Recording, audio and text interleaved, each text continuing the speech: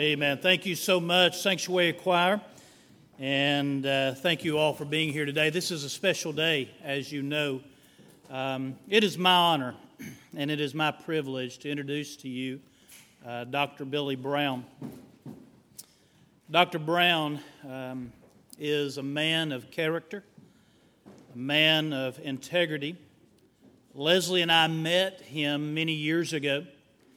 And I've often said, and I even mentioned to our small group this morning, that humanly speaking, Dr. Brown is the reason that we got started in Jamaica Ministries, and the reason that everyone that stood a little bit ago has been involved. God used this man to start this ministry.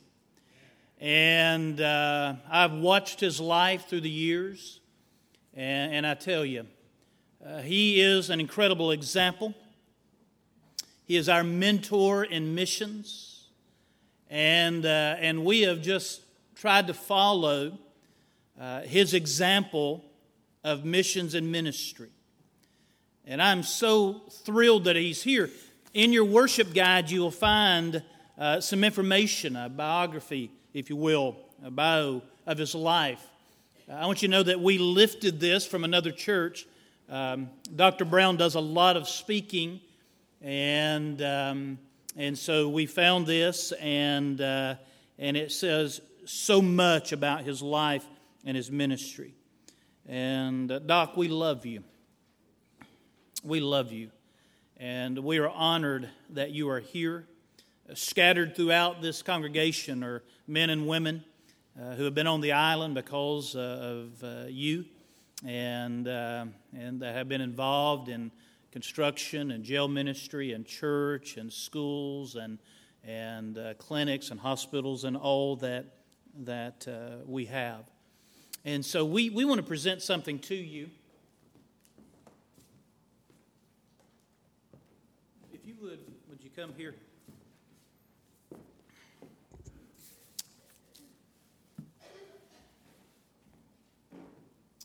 I want to read the plaque to you. A little crippled now, yeah. Presented to Dr. Billy Brown, founder and director of Safe Pasture International. Thank you for the many lives you have touched and continue to touch. July 1st, 2018. Would you give him a gigantic hand clap?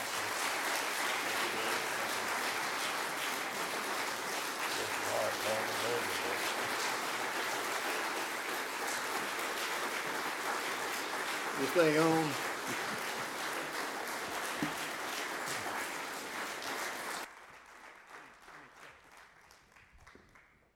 You got to get me fixed here.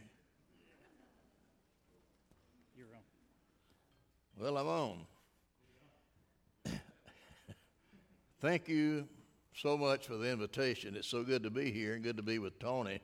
Known Tony a long time. Appreciate him very much, and I won't tell you everything I know on him. But you know, Tony's been an inspiration to me. I call him a son in the ministry. The first time I read that bio, now I didn't write that. Several years ago, I was invited back to my hometown, a little village that I grew part way up in till I was 14. I left, went to the military. But they wanted a bio. Well, I really didn't have one. I had partials, where I'd served different things in the association, everything but a WMU director. And I wasn't qualified for that. But I did enjoy working in all those other positions. But I really never had much of a bio. And I know in the Jamaica Missions, Leslie and Tony, probably Leslie, wrote something in the book that they so graciously give out each year, and they do a wonderful job. And Tony, you just been doing a great job, you and all the others. I look out and see some of the members of the team and what you've meant through all the years to people. But they wanted something, so led on my aid here, and the gentleman that invited me, they're the ones that wrote all this stuff up. And I looked at it and I said, who is that? But I appreciate it very much. And I've gone back for 4 years now. I thought they'd get tired of it. But I was there when the memorial was instituted in 1946, right after World War II. It was a little kid, 11 years old, in the Boy Scouts. I never dreamed that one day I'd be speaking there. But then the time came that they called me, and a lot of things had taken place. And so I go, and now I speak quite a bit. I work with veterans. I'm in the Corps of Chaplains, and I went into the Corps about 20 years ago. I read a publication, there was a shortage, and I went in, and they asked me to come in for a final interview. And in my final interview, I had all the qualifications, educational-wise, a little bit of military behind me and so forth. Been about halfway around the world doing things, and they commissioned me. And then a few years ago, the commander called me and asked if I would serve in headquarters. One of the people retired, and I said, no, sir, I don't think I want to do that. I'm happy where I am. He said, well, I need you. I said, well, sir, I appreciate that, but I'd rather just sort of stay where I am, because my qualifications when they commissioned me as a colonel, and I said, I don't want to get in it, because then everybody looks at you like it's pretentious, you know. And who is this guy? And so anyway, I went to an annual meeting, and he had already done it and promoted me. I said, don't do that. And so they promoted me, and in headquarters there's 4 generals, and I am one of them. And several years ago, I was invited to Atlanta, the capital of Georgia. Is there, which I'm sure many of you know that. And we have a wreath laying every year for the KIA from the Korean War, those that were killed, 740. And they invited me to have a part in the services. And so we've been there for several years now, involved. And I look out and I see all the brass that's out there. And I'm the ranking general. And so I'm quick to tell them, now look, in the regular military, I was not a general. I was not a commissioned officer. My stars are chaplain stars, but they have been earned, just like you earned yours. And but I was a squad leader in the parachute infantry in the Korean War. I parachuted into Korea when I was 16, just a little boy. And I'll tell you what, I learned some things. And it was there that God, or I spoke to God, and anyway, later we got together. I commend you for your service. Before I get started, I want to commend you. I want to commend you, Tony, for your leadership in our Lord's work, and Leslie, and all the others out there in the work that you're doing in leadership. And I commend the church for having a service like this, because we need it so much. Because we're in a day that somehow or another there's a departure from patriotism, and you know all that stuff that's going on. But I commend you, because it's very close to my heart. It's just as much of me. It's in my blood as it's in your blood. And I work mostly now very, very busy with veterans. And there's a time in my life back in the 70s, I'd never tell a person I'd been in the military. Didn't even want to talk about it. Didn't want to get involved in it. And I was very actively engaged in pastoring and building churches, organizing churches halfway around the world. But then something happened, and that changed. And then when it did, and I reached a certain point, I said, I'll devote my time now, Lord, to the chaplain's work, mainly with veterans. How many veterans we have this morning here? Okay, thank you. Thank you. God bless you. Very special people. All God's people are special. But I told somebody not long ago in a service that a lot of times we wonder, why is that veteran a little strange at times, or it might appear a little different. You have to stop and think of this, that there was a time that we were stripped completely of our humanity.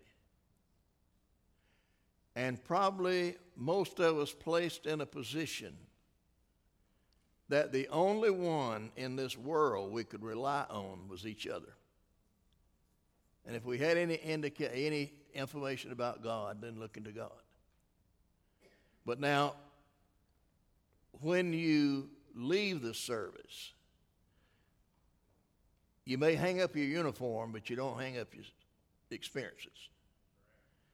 And people say, well, they don't want to talk about it. But the reason for it, let me tell you this, fellas and ladies, you know this, because you won't understand. But see, when we get together, we're very comfortable, just as God's people are. We're very comfortable. We don't get together and brag and talk about this and that or the other, who did this. But it's a feeling that we have of confidence in one another. Although we may not have physically served at the same time, we did in the same way. So when somebody says, well, he or she don't really want to talk about it, it's just that they don't want to get involved in trying to explain things somebody wouldn't understand. If you'll turn with us this morning to John, chapter 8, the Gospel of John, chapter 8. I've got a bunch of watches. My best watch I got at Walmart. And it's broke. And so all these other, I've got some pretty nice watches. But I like it. And so I go in and get another battery put in. and it's still broke.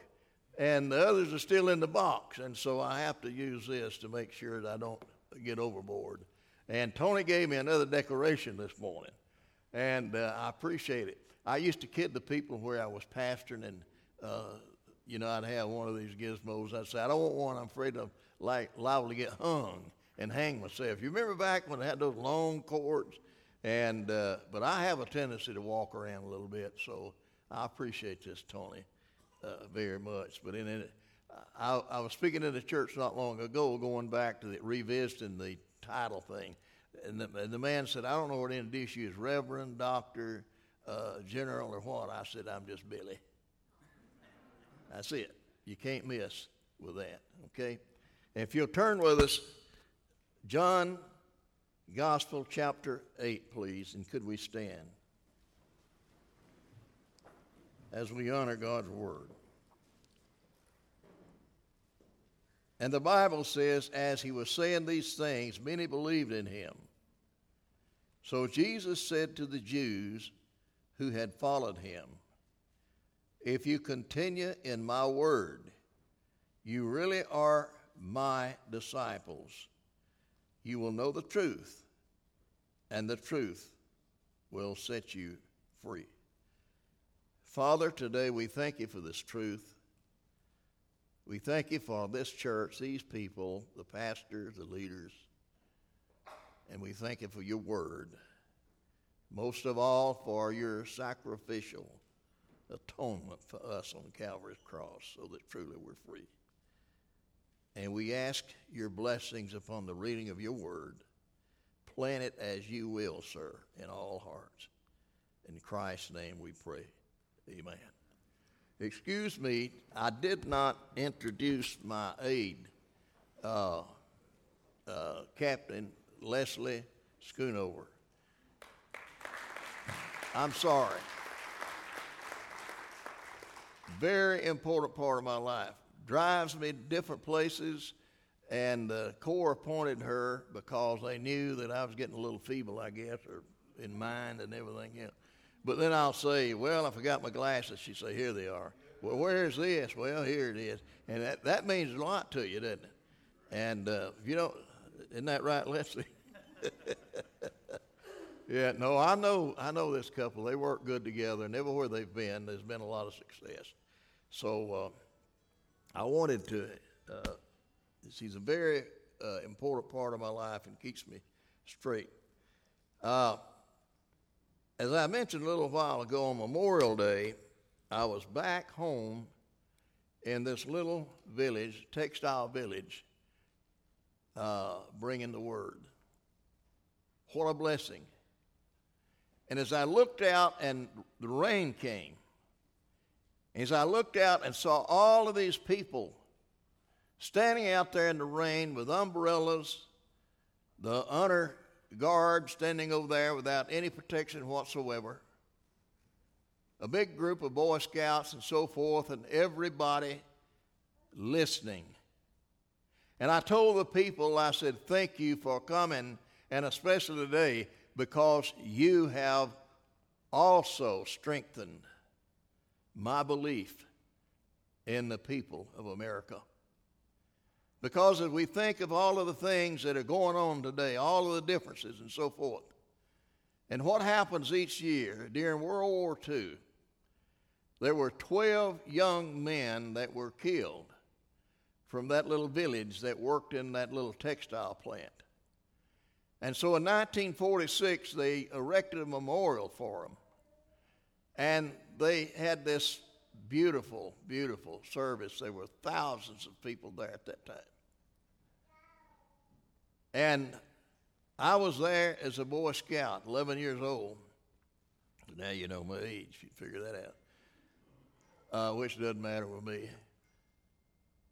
But that I thought about all of the blessings that God had sent there to that little village, and these young men that had walked the paths and worked there, and all of their plans and all of their future had gone down the tube.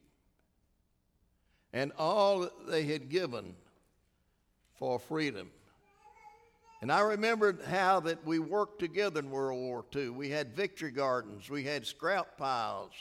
And I see some folks shaking their head. You remember that? In this little village, we never locked the door. In fact, I don't even think we had a key to the house. We didn't worry about anything like that. And everybody worked together and supported our troops. Well, after the war then, they erected that memorial, and each year we assemble now to honor them and all of those that have been killed in the defense of our country. Someone might say the defense of our country. Well, now, we've got troops over in Afghanistan and so forth. Yes. And we've had troops abroad ever since World War II. But now, freedom is not free. World War II was won by a very unique group of people. People that had been developed over a period of about 200 years, a generation, a special generation that could meet the challenge of World War II. I don't know if we've had another generation in all respects since then like them. All of the hardships they had gone through, everything they'd gone through to reach that point, and they, young men and women, when we were threatened, our freedom of the whole world, they went off and they fought and they served and they won freedom. Now, ever since then, yes, we've been having conflicts, we've been having wars, but freedom is not free. All of this is payments. We have to keep making payments to retain the freedom that they won for us. So thank God for those that still serve, because they're keeping them out of our front yard. Why do we send them? People will say, why do we send them there? Because when they're there, they're not over here trying to fight them, but they're over there keeping them out of our country as best that they can. Now, there's a lot of confusion about freedom. Now, the people that Jesus was talking to, they were in bondage. They were in political bondage. They were in spiritual bondage. And these Jewish people, Jesus is trying to educate those people and inform them of the truth. And the truth, he says, will make you free. And the truth is him. The truth is Jesus. In the beginning was the Word was God, the Word was with God. And all things were made by him that was made, and without him was not anything made. And if you notice, he uses the word disciple, then you will be my disciples. Now then, let me issue something, a challenge. Find a place in the gospel where Jesus said, and you will be my Christian. Everybody says they're a Christian. There's a difference. A disciple is someone that pursues the Word of God and training and is found serving after they accept Christ as their Savior. There's a lot of folks today that say they're a Christian. Are they a disciple? Are they serving? Where are they? A lot of them worships today in the football stadium. You know, when all this stuff got started about NFL, and I heard one on the news the other day, he was bragging and about how that, well, we go out to play ball and win a game. We don't go out there for anything else. Well, I wanted to just grab a hold of his collar and say, look, Buster, you can play that game because somebody else has already paid for your freedom. But you see, they're blind. They're blind to the truth. These folks were blind. The Jews were looking for someone that would become and take over everything politically. And all the time, God had been trying to train them that a Messiah would come, that one day that he would come. He had come to man in the written word. He had come to man through the prophets. And then the time came that he became flesh. And he became individually. And the Bible says, we that have seen him have seen God. What is God like? Well, what is Jesus? What does he look like? Well, what is Jesus like? Well, what do you look like? Because when people look at us, do they see Jesus? And that's the only example they're going to have until we actually one day stand before him. And he has set all things in order. We were talking the other week. My aide and I, she's a school teacher for years and years and years. She's smart, a lot smarter than me. And I was talking about how awed I am as I look out at God's creation and all of the things that are in order, and how that all things that God has created works together and in harmony. I'm saying what he created. And she says, yes, you know, man's mind is linear. I said, what in the world do you mean by that? She said, well, everything that we know of has a beginning, has an end, don't it? Pick up a book, has a beginning, has an end. Movie has a beginning, has an end, so forth. Well, God, in his realm, everything turns in a perfect circle and movement all the time. It's always moving. I said, that is absolutely profound to think about that. That everything God has set in motion is moving all the time.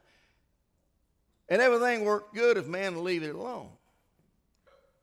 But somehow or another, it's hard for a man to leave some things alone that he shouldn't mess with. But Jesus is trying to get across to these people that are blind, and we have many people today that are blind willfully. 2 Corinthians chapter 4, if the gospel be hid, it is hid to them that are blind, that Satan has blinded so they cannot know the truth. And this is the thing that happens so much, and we see that today politically and spiritually. Political blindness, spiritual blindness. The main thing is spiritual. We get right with God, we'll be a good citizen. A person may be a good citizen and not be right with God. But you can't be right with God and not be a good citizen, because the Bible teaches us. The Bible teaches us to be obedient to the laws that we are under. Now, right now, what we're seeing in our country is a step away from anarchy. We're seeing today a mess.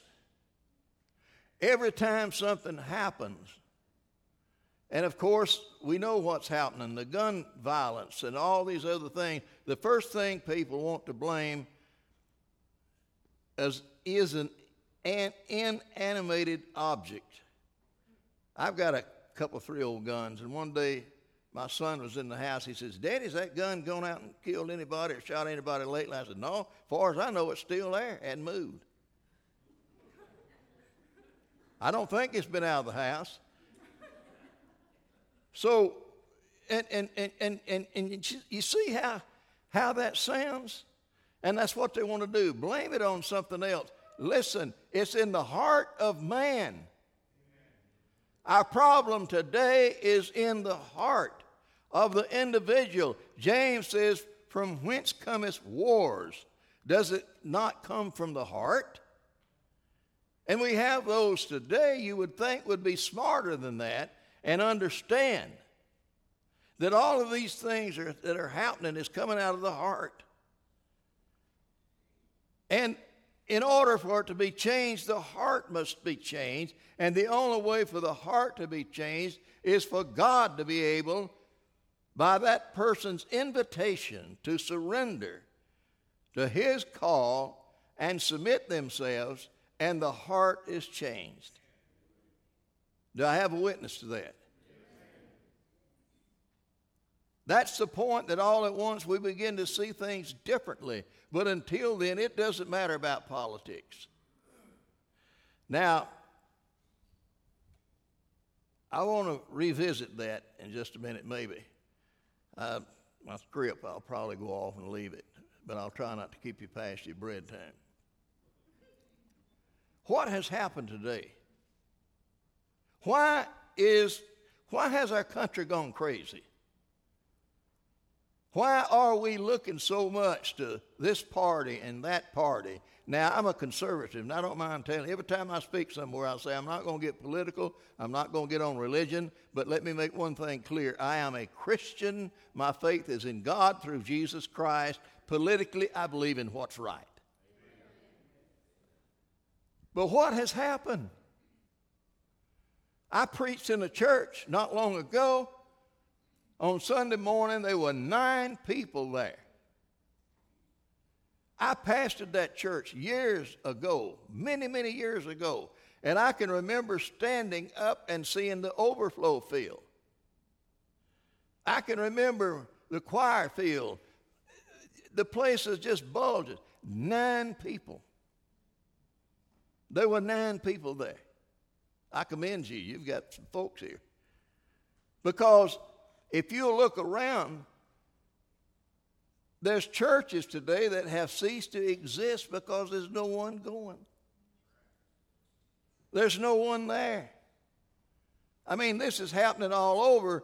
And as I told those people the other Monday on Memorial Day, I said, the hope of our nation is in you. You are here because you believe in freedom, because you believe in God, because you believe in patriotism and in your country. And I say this morning, the hope of our country then is in you. It's in those that are following God, that are following Jesus Christ. This is the hope. And as I was praying the other day and I was thinking, and I was all bent out of shape over some of the politics, and I said, wait a minute. What we need is a revival. What we need, the only hope that we have today is not going to be in a political party. But the hope we have today is in God's people standing up for Him and seeing a revival come to each of us that might spread throughout the whole country and see a turning point, because the politicians are not going to do it. They're not going to do that. But there's hope here, Tony. What would happen if a great revival broke out right here? And it can. You hear me? It can do that. Yes, it can. Don't talk about revivals years ago. Don't talk about the great crusades. Talk about today. I tell people everywhere I go, to schools and everything, what kind of country do you want? What kind of future do you want? Well, then you become that person. You become that individual, and the country will begin to change and become that kind of country. So what do we want to see? Do we want to see our country united again unto God? Do we want to see the Spirit of God working like He wants to? The great power of God that changes people, that changes a heart. I can't change a heart. I learned a long time ago as a young preacher. I'd get all bent out of shape and I'd preach, and there wouldn't be a bunch of people come down. And then one day it's like a voice spoke to me and said, Billy, you can't change people. Quit fretting over it. Just give them the truth. And let them come to that knowledge. And let them make the decision. But you quit trying to be a salesman and close a sale that maybe it won't even stick. But when the Spirit of God, and I want to tell you this, in every service there are miracles that take place. They may not be one person walking the aisle, Tony, you know this. They may not be, he knows his congregation. Now, I know Tony well enough to know that some guys don't even know and don't care. They're like politicians that are up there serving. They don't know nothing about what's going on in their district. But when God's word goes out, there may not be one person moving in the invitation. But there may be an individual sitting there that has received some bad news recently, physically, medical news or something, and they're troubled. It may be someone that's just lost their job and they don't know what they're going to do. It may be someone whose family is just tore all to pieces. What am I going to do? A couple that's about to break up. And the word of God goes out just like a scatter gun. And it penetrates hearts that are willing to receive it. And when it hits a heart, it'll fix things if that person will allow it. And that's when miracles take place, and we may not even know it. And the guy says, I can make it. The family looks at one another. Yeah, it's going to be all right. The couple, yeah, we have hope. But you see, that's what God does.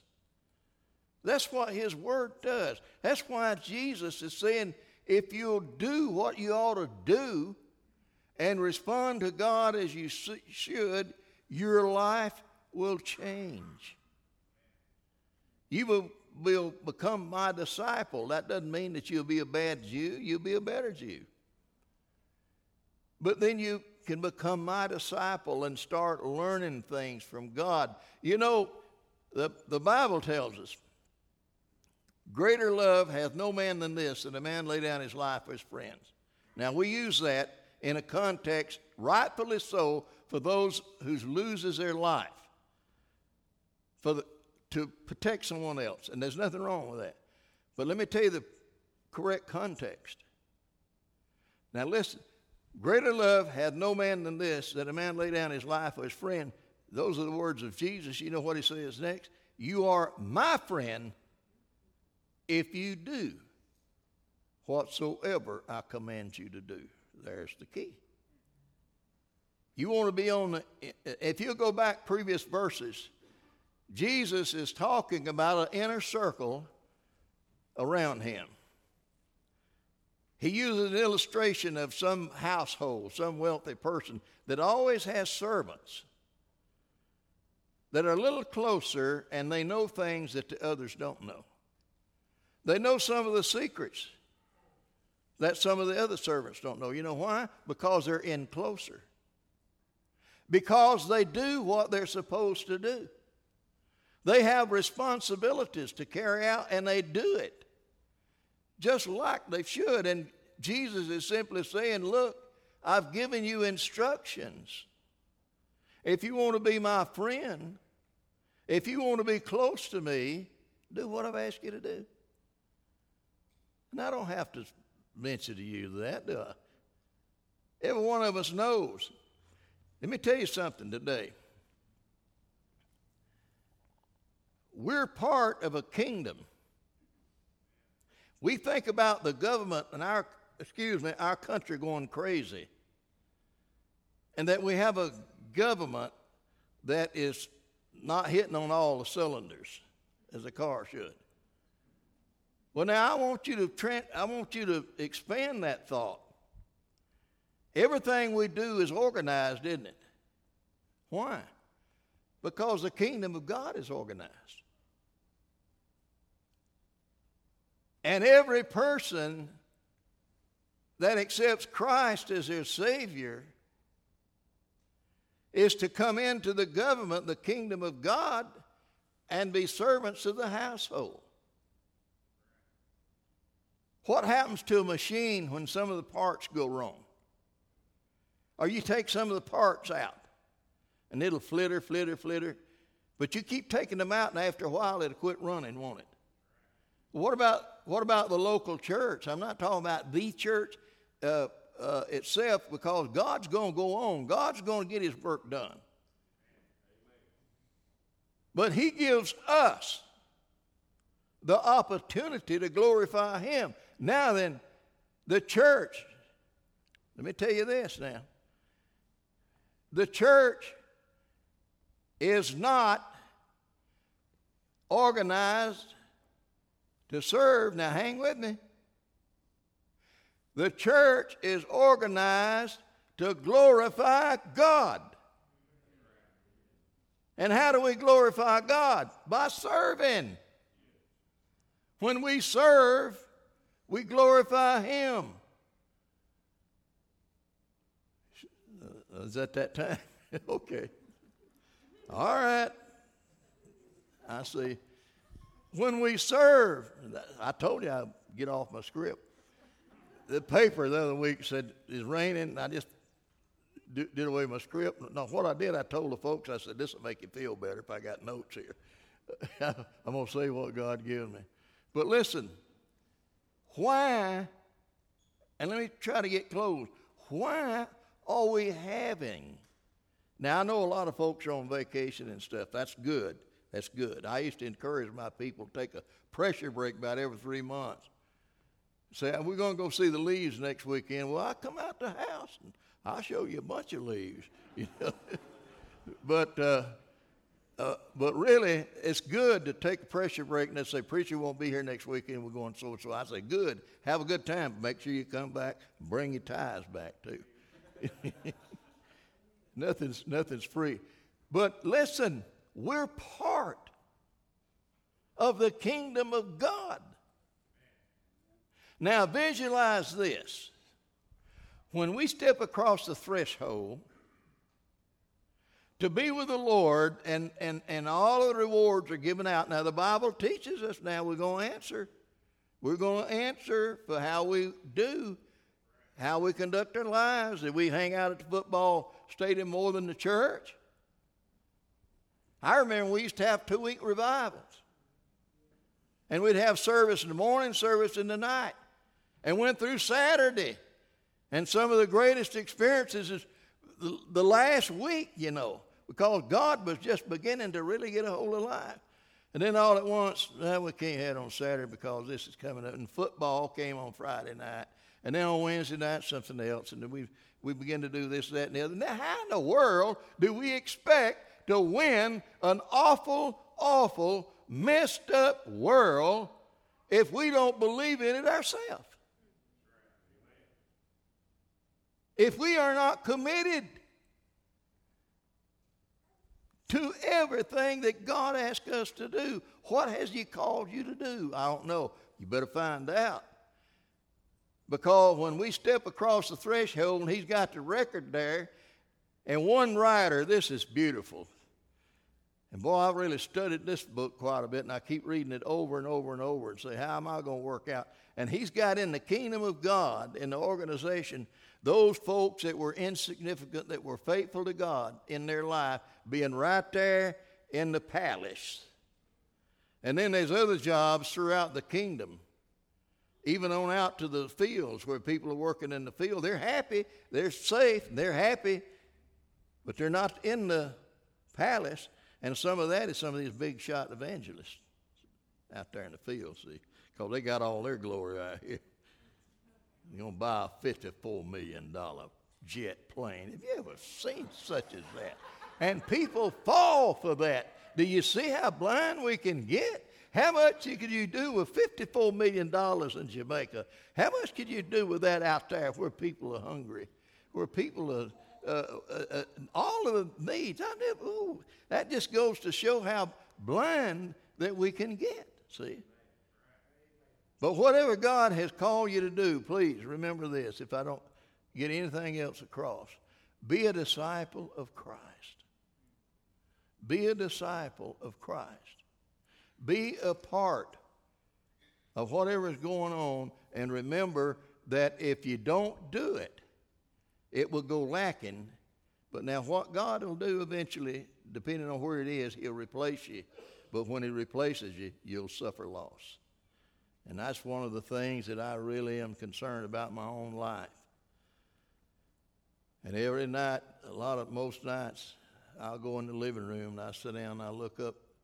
My little place is in the country, but I can look and see one of the main streets of the city.